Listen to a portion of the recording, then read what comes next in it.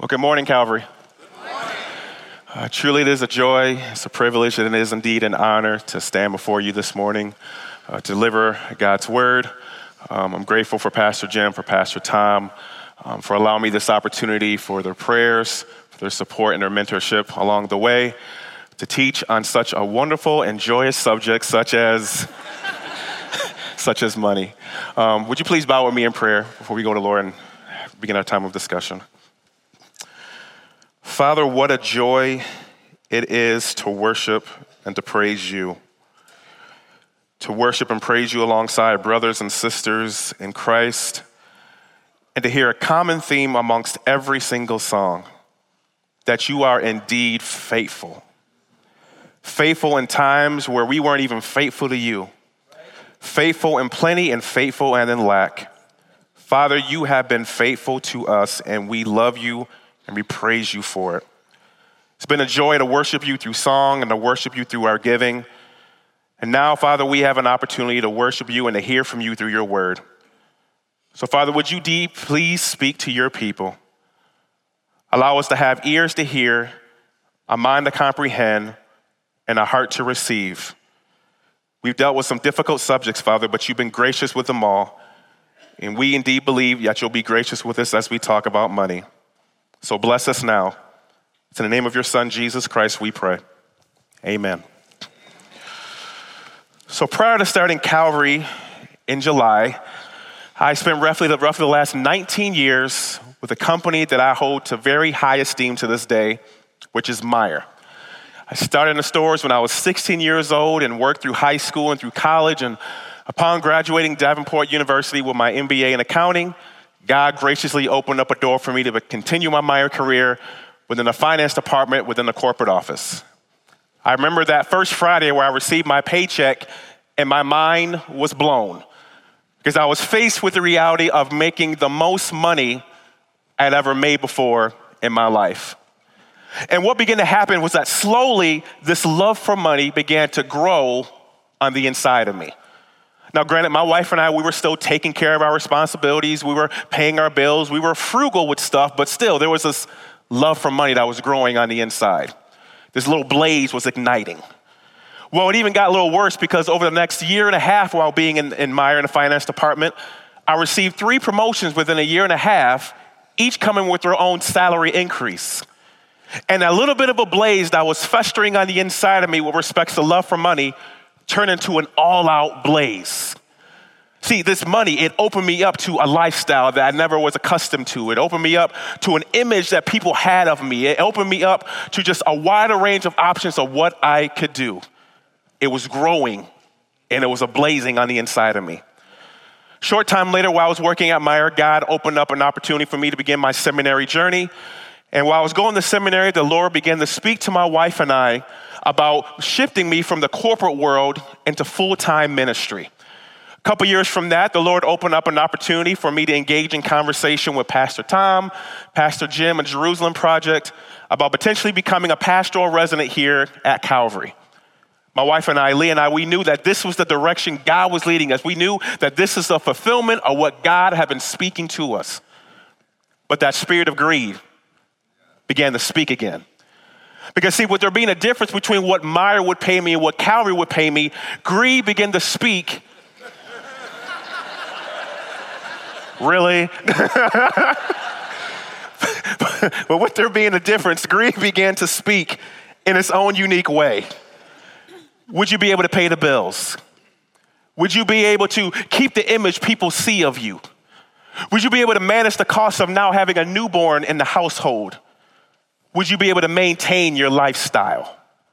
Greed was asking all these questions, and for a brief moment, I turned off the voice of God and started leaning on what greed was saying. I went to my wife, and I looked at my wife, and I told my wife, Leah, I was like, you know what, Leah? Perhaps maybe now is not the right time. Perhaps God misspoke. Perhaps God misspoke when he said, you know what, maybe I should be bivocation so I can maintain my lifestyle instead of being full-time ministry.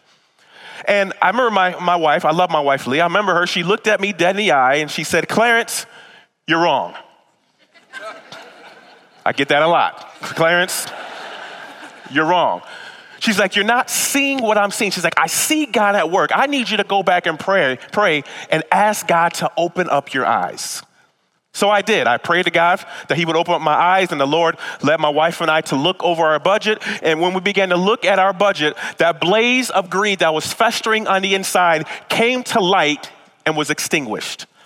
The Lord began to show us ways in which how money was being spent and how we could be better stewards or better managers of the money he's given us. And after we've done this, even with everything that's gone on, we find ourselves now in a better position now than it was when I was working at Meijer. I tell you that story because I wonder how many of us fit into that narrative. That we allow the voice of greed, that we allow the spirit of greed or the love of money to speak so loud that it basically controls every aspect of our lives, controls our relationships, and even speaks above the authority of the voice of God. Or you may be in this place, you might be saying, Clarence, that's all fine and dandy, but I think we're actually doing pretty good. We're straight with all that. All the while, this spark or this blaze of greed is going on in the inside, and if not caught in enough time, will burn you down financially and spiritually. When we look within Titus actually goes forward and actually talks about how we shouldn't be with money, but it also suggests how we should be with money. So it's in Titus 1:7 where we've been dwelling over the last few weeks, and it's in Titus 1:7 that he actually speaks about how we shouldn't be with our money. So Titus 1:7 is on the screen, and it says, since an overseer manages God's household, he must be blameless, not overbearing, not quick-tempered, not given to drunkenness, not violent, not pursuing dishonest gain. This phrase in the yellow there, not pursuing dishonest gain, in the Greek New Testament is summed up with one word, greed. When you look in 1 Timothy chapter 3 and you look at the qualifications of a deacon, and many of these prohibitions there are listed, for that phrase there in yellow, it suggests not being lovers of money. You can look in a variety of places. You can look on dictionary.com. You can look at Webster's for this definition of greed. You can find a variety of definitions, but there was a definition by Thomas Aquinas that just struck me when I read it. And it's present on the screen there. Look at what Thomas Aquinas says with the definition of greed. He says it's an excessive love or desire for money or any possession money can buy. Now, if you look at, a variety of definitions, you might see, obviously money, you're going to see possessions, you're going to see maybe even the word excessive. But there's one word here that is listed that just struck me. It's the word love. Because, love is it's the foundation, it's the root of the greatest commandment in which Jesus gives, love the Lord God with all your heart, with all your soul, with all your mind, with all your strength, and to love your neighbor as yourself. But what love for money or what greed does is it removes love for God, removes love for neighbor, and places love on yourself and on tangible objects that add no eternal value. That's what makes greed so dangerous, because greed is a matter of the heart. And while its effects are seen outwardly, it's stemming from what's going on the inside. See, it's on the inside, and actually when you begin to look at the heart and look at the inside, you can see someone's deepest love and someone's deepest priorities as it relates to money. You can really analyze and see the characteristics of their heart when you see how they handle money and you see what is really important to them. For example, say for instance, we took your credit card statement. We took receipts. We took your bank account information, crossed it out so no one knew it was you, and shared it with other people here in the congregation. It's kind of crazy, isn't it? You share it with other people in the congregation. What type of characterization would they say your heart has? What type of love or priorities would they place upon your heart after looking through your bank statements and looking through receipts and seeing where you shopped and seeing how much you've spent? Would they see someone who is a good steward, a good manager with their resources? Would they see someone who is generous and gives to others? Or would they see someone that is just squandering money for the accumulation of stuff? That's what happens. It festers on the inside. And while things are going on the inside and there's this outward expression, Oftentimes, people are good at masking their desire for greed or their love for money, that they're good at placing on good characteristics or essentially godly type characteristics to hide this outward appearance that they really have a love for money. If you have your Bibles with you this morning, I would encourage you to go to 1 Timothy chapter 6. If you're using the Bibles that are in front of you in the seat there, it's page 962. 1 Timothy chapter 6. And for this portion, we're going to be looking at verses 3 through 5 and 9 and 10. 1 Timothy chapter 6. Starting at verse number 3. If anyone teaches otherwise and does not agree to the sound instruction of our Lord Jesus Christ and to godly teaching, they are conceited and understand nothing. They have an unhealthy interest in controversies and quarrels about words that result in envy, and strife, malicious talk, evil suspicions, and constant friction between people of corrupt mind who have been robbed of the truth and who think godliness is a means to financial gain. Jump down to verse number 9. Those who want to get rich fall into temptation and a trap, into many foolish and harmful desires that plunge people into ruin and destruction. For the love of money is the root of all kinds of evil. Some people, eager for money, have wandered from the faith and pierced themselves with many griefs. Contextually here, Paul is warning Timothy about false teachers that are coming and teaching the false doctrine of the Lord Jesus Christ. They're teaching things opposite of a godly life. And these conversations that happen, they produce evil and suspicions and malicious talk and all these other things. But it's verse 5 that strikes me. Because these same people, they put on a mask of godliness or godly type behavior for the sole purpose of achieving wealth. That they have this inner desire for greed, this inner desire for love for money on the inside. And for them to get it, they place on this mask of godly behavior only to feed what's going on the inside. Perhaps you know someone who was like this, who placed on a mask of godliness and godly type behavior only to fuel their greed. Or maybe you yourself have been that person.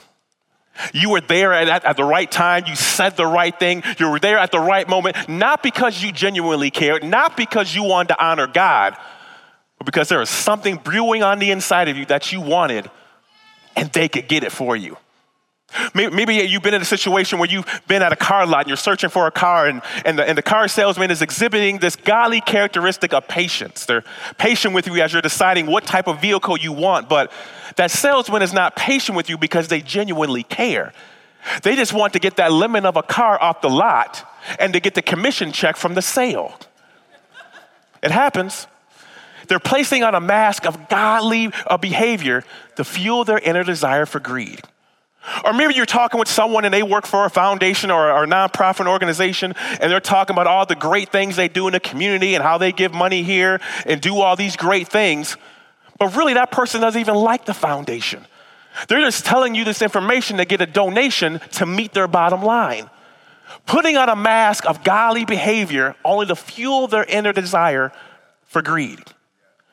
If that happens to be you, or you find yourself in a place where you are this excessive person who is greedy or really loves money, Paul confronts this behavior and suggests a dangerous path someone goes down if they find themselves in these shoes. It's in verse number 9 that Paul goes forth and suggests that these people, they are very easily to fall into temptation. They fall into these easy and these susceptible suggestions about how to get more money. But this enticement instantly leads to entrapment or a trap where they become trapped within those suggestions. This leads further to harmful desires being brewed up, all for the sole point that when these things move to action, it leads to ruin and destruction and being plunged into it. This word plunge in the Greek suggests someone that is being forced and sinking and drowning underwater. And this is what happens when we allow love for money or greed to rule every area of our lives. we find ourselves sinking and drowning in it as we make it our Lord and place God on the back burner. Dangerous. See, what our greedy tendencies do on the inside is they convey false happiness, false security, false hope that's rooted in the money we make and have at our disposal. And as a consequence, every outward expression will be one that seeks to possess more of it, either to save or to spend. And we can find ourselves on either end of the spectrum. You can be this excessive spender. This is the person who money doesn't stay in their hand that long.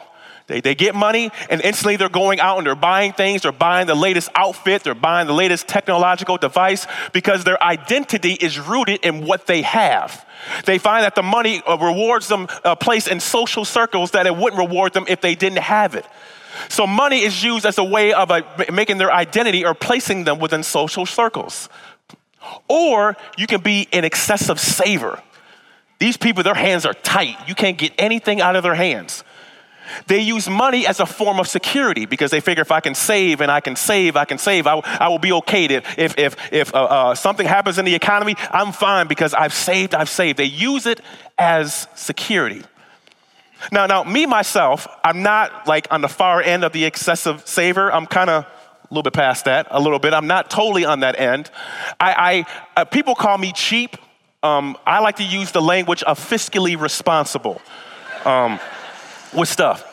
So much so, because, I'm like an investor. I like to have a good return on my investment. So if I'm giving my money, I want to see a great return on my investment.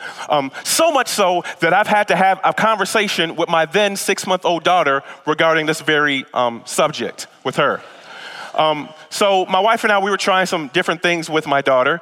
And we decided, let's try on some formula. Let's see how she'll operate with some formula. And if you have young children, or you're a grandparent that, there's young children, or you just genuinely know, formula is expensive.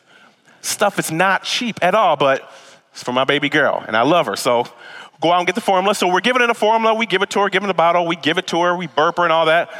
But what I began to notice, like every other baby does, is that she started like spitting up the formula. And at first I'm like, okay, this is cool. It's okay. She's a baby. It's all right. But then she kept spitting up the formula every time we given it to her. And the accountant in me began to get a little upset because every single time she was spitting up the formula, she was wasting my money. I'm serious. She kept doing it so much, because I'm an accountant, she kept doing it so much that I literally began calculating in my head how much money I was losing every single time she spit up. Prime example, when she began spitting up, I began calculating in my mind that every single time she spit up, she was wasting 26 cents of my money. I figured, okay, you know what? Nora has about 5 bottles a day, so she's actually wasting $1.30 of my money every single day. She has to eat for the whole entire week, so now I'm calculating in my head, and now Nora is wasting $9.10 of my money a week. She has to eat for the whole month, so now I'm calculating in my mind, she is wasting $36.40 of my money every single month. I wasn't having that. So I decided to have a conversation with my then 6-month-old daughter. So I fed my daughter and I birthed her and I picked her up and I looked at her in her beautiful brown eyes and I said these exact words to my daughter, Nora. Daddy loves you. Daddy's waited a long time to hold you in his arms.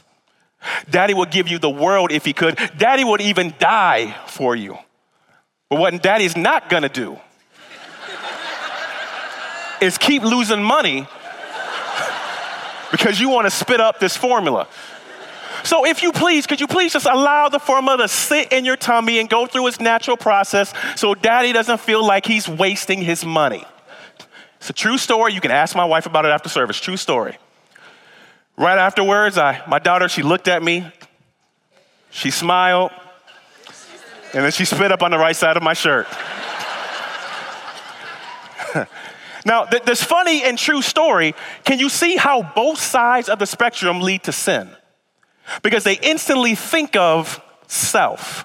It's only what's best for me. But not only is this sin against self, this is sin against our neighbor. Because we're either being so tight-fisted or we're so quick to spend it that we fail to see that we could be the answer to someone's prayers who is desperately in need. If I could sum up this whole section of greed under one point for us to take away with, it will be this, and it's going to be on the screen here, that the sin of greed feeds our wants at all costs as we make it our hope while trampling over the needs of others. The sin of greed feeds our wants at all costs while we make it our hope while trampling over the needs of others. Now, do you remember Aquinas' definition again? That is this love for money or possessions. It's excessive, this love. And remember how we talk about it? It removes love for God, love for neighbor, places it on ourselves and on tangible things. As we journey through this section of greed, you can see that God is out of the picture. Our neighbor is out of the picture. It's only about us. And it's only about getting more money and more stuff to feed our identity, to push us into social circles, and to make us feel secure and hopeful. And if you really begin to think about it, as people who are clothed in the righteousness of Christ, adopted sons and daughters of his, image bearers of Christ, this is not the way we are supposed to be with money. We're not supposed to be dominated and controlled by money, but rather we're supposed to be blameless. We're supposed to be faithful. We're supposed to be self-controlled as it relates to money. And just as Titus goes forth and suggests how we shouldn't be with money, he also goes forth and suggests how we should be with money. So again, going back to Titus 1:7, it says, since an overseer manages God's household. I'll stop right there. That part there in yellow in the Greek New Testament represents one word: steward. See, a steward not only had the responsibility of managing their master's household, but they also had the work or the responsibility of managing an economy. Everything that was under the master's care, the steward had the responsibility to govern and to take care of as the master saw fit. It wasn't just one segment. It was an entire economy that the master had. And while Paul here suggests that overseers have the responsibility of being managers or stewards over God's house, we likewise have the responsibility of being managers or stewards over all of God's resources. It's actually going to be point number 2 under this section that we're going into that's going to be on the screen, that we are stewards responsible for being managers or stewards of all of God's economy. Go back to 1 Timothy chapter 6 if you're there. And look at verse number 7. Verse number 7 says, for we brought nothing into the world, and we can take nothing out of it. Now think about this for a little bit. We brought nothing in the world, we take nothing out of it. And I love this verse because it speaks about how everything was created, is existing, and is sustained by God. Think about it. We brought nothing into the world, meaning we didn't bring anything of value to what was already created, what was already existing and sustained here on the earth. When we leave, we can't take anything with us, meaning everything that's under our control, everything that we're managing is going to be left here for someone else to do, meaning it's going to be existing and it's going to continue to be sustained. If I don't bring anything in when I come into the world, and I can't take anything with me when I leave, it means that everything that is here, that is created, that exists, that is sustained, is the love or the byproduct of an all-powerful God who owns everything. Everything that we have is not ours, it is God's. And we have the responsibility as kingdom representatives to govern God's economy. As we join in the work of the restoration of all things on the earth, we have that responsibility of being in charge or managers over God's kingdom resources, over God's economy, over God's money. This leads to 2 very specific points from this section here. Number 1, money is not ours. We just talked about how God owns everything. We're under God's economy. And yes, we live in the United States and there's a treasury and there's an economy, but ultimately as children of the kingdom, we are under God's kingdom and God owns everything. So money is not ours. Now, I know what some of you are probably thinking, like, Clarence, that's fine and dandy. I know that's scripture, that's fine. But if I can be real with you, I'm the one working 30, 40 plus hours a week, bringing home a paycheck to pay the bills. I'm the one making the money. I'm the one that goes to that office building. I go to that classroom. I go to that hospital. I go to that factory. I go to that kitchen. I'm the one that goes there and makes the money. Clarence, if I can even be completely honest and transparent with you, I'm the one that goes into a job that I necessarily don't like, deal with people that I'm not necessarily fans of, and I look at my paycheck as a reward for all I have to deal with all throughout the week. Or maybe you might be one of those people that say, you know what, I give God his 10%. Surely the other 90 I can do whatever I want with. If that's you, and I've sometimes thought that way too, if that's you, let me remind you again that God owns everything.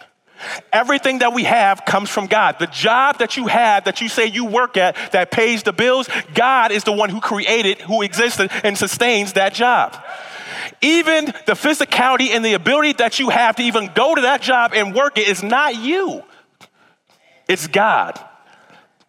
It's God. Everything that we have comes from God. But not only that, not only is money not ours, but as we have this responsibility of being managers or stewards, we manage money. Money doesn't manage us. See, this is the focal thing with greed, is that greed becomes that dominating voice. Greed becomes that thing that dictates every single decision we do. But we weren't created to be this way. God did not bless us to be this way. We manage money. Money doesn't manage us. So how do we go forward and we manage money? Well, maybe we create a budget where we look at our income and we look at our expenses. And we make sure our expenses don't exceed our income. Maybe we take a look at our purchases and we go forth and we do an analysis on them and we place them in the buckets such as entertainment. And we place it in the buckets like repairs and giving and grocery shopping and things like that, and see where our money is going and if there are areas that is unnecessary or could be cut. Perhaps we take the opportunity and we take a Sabbath or we take a fast from consumerism, where we stop looking online, where we stop going to Amazon, where we stop looking in catalogs and going to the mall.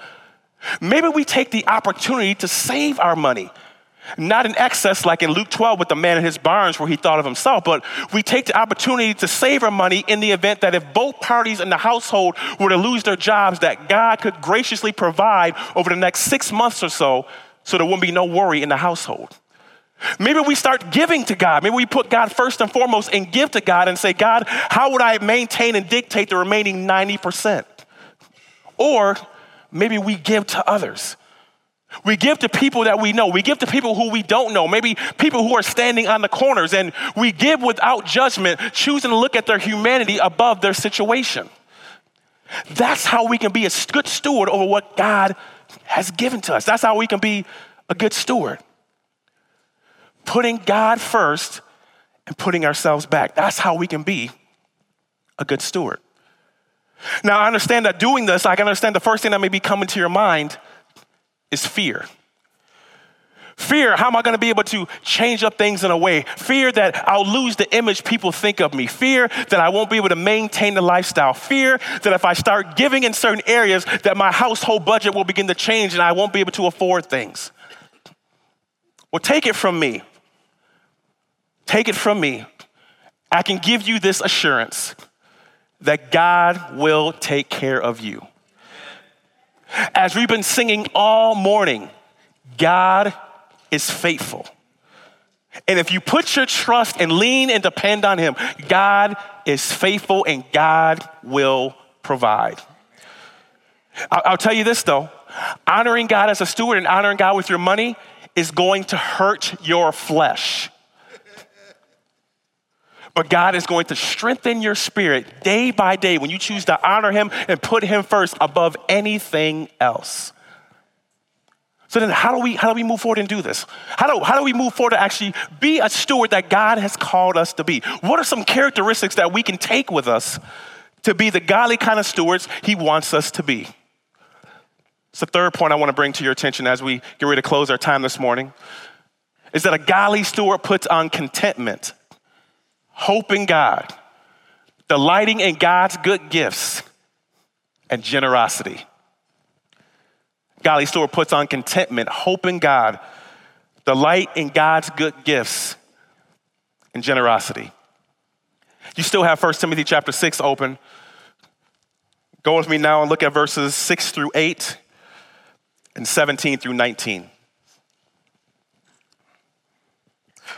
Starting at verse number 6, but godliness with contentment is great gain. For we brought nothing into the world and we can take nothing out of it. But if we have food and clothing, we'll be content with that.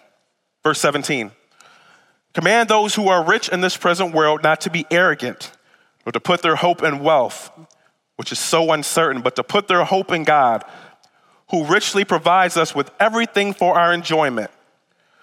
Command them to do good, to be rich in good deeds, and to be generous and willing to share.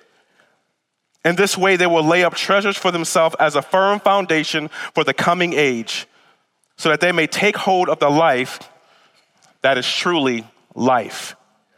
See, remember how Paul is talking to Timothy and he's warning him about these false teachers who are teaching doctrine opposite of the doctrine of Jesus Christ. And these were people putting on this mask of godliness for the sole purpose of financial gain. But you see how Paul kind of switches up the logic here? He suggests that the wealth is not the way that you get this gain, but actually it's contentment in Jesus where you experience true gain. See, to Paul, godliness wasn't so much about acquiring stuff and getting more money.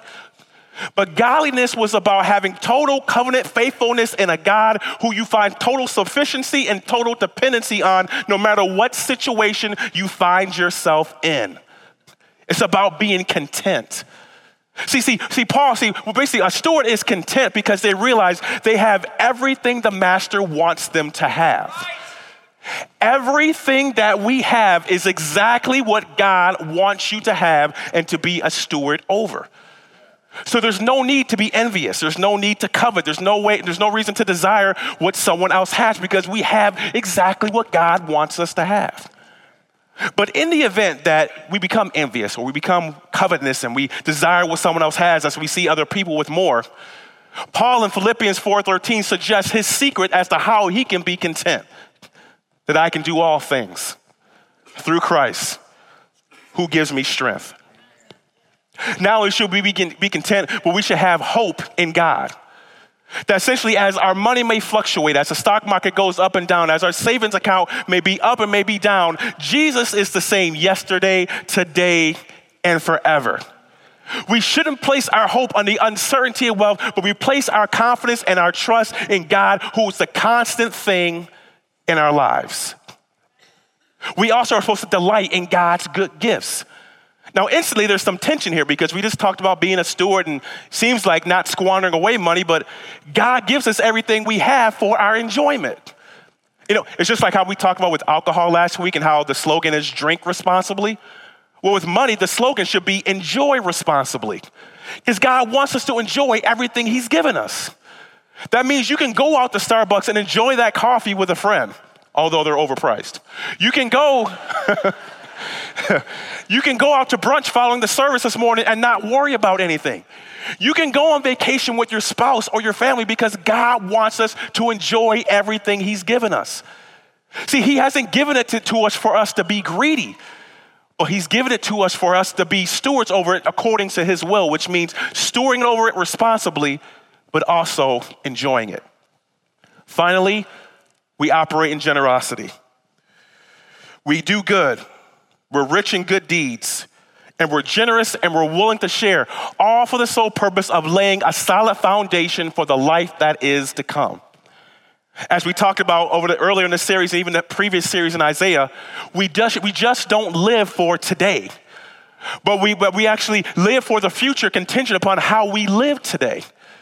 And when we come face to face with our King, we come face to face with Jesus, who is the very one who offered his body, who was a steward and offered his body as a living sacrifice on our behalf. Do you want greed speaking for you or stewardship? Before we end our time together, I want to show you an image on the screen. And the image is a $100 bill. It's this very thing we've been talking about for the last 36 minutes or so. We've been talking about how we shouldn't allow this to dominate our lives and how we shouldn't operate with greed or in love of money, but rather we should be this godly steward who takes care of all of God's economy. Take a look at this $100 bill. Look at it intently. Now examine your heart. What provides the most value when you look at that? Is it the bill itself? Because it's $100. It can put me in social circles. It can fuel me. It can identify me. It can put me in various areas, and it can actually grow greed on the inside of me. Or do you find value on the 4 words that are present on the back of the bill that suggest where our hope and our dependency should be, and suggest how we should even handle that very bill itself? In God, we trust. When you leave this place this morning, you look into your wallet and your purse, or you go online, look at your bank information, and you see the money that is there. Will your heart begin to say, you know what? Will your heart begin to say, you know what? I can find security in this. I can find rest in this. Or will your heart say, in God, I trust? Or maybe you might even be in that same situation and you look and there's not much there. And you can begin to say, you know what? I wish I had what other people had. Will your heart say that? Or will your heart say, in God, I trust? If you see someone who is in need and you're down to your last dollar, will you allow your heart to say, well, this is mine, I got to use it for myself? Or will your heart say, in God, I trust? Or if you find yourself like me, where God is shifting you from one place to another, it seems like things don't add up in your own estimation. Will you tell God, God, no, I won't go. It's going to be uncomfortable and it won't work out right? Or will you say, God, send me. I will go. It's in you. I place my trust. Let's pray. Thank you so much for joining us for this podcast from Calvary Church. We hope this message has brought the light and hope of God's presence into your life, refreshing your soul for the journey the Lord has you on. If you have a spiritual need or would like to connect further with the work God is doing through Calvary Church, seek us out online at calvarygr.org. On our website, you can also find an archive of previous messages from this series. Thanks for listening.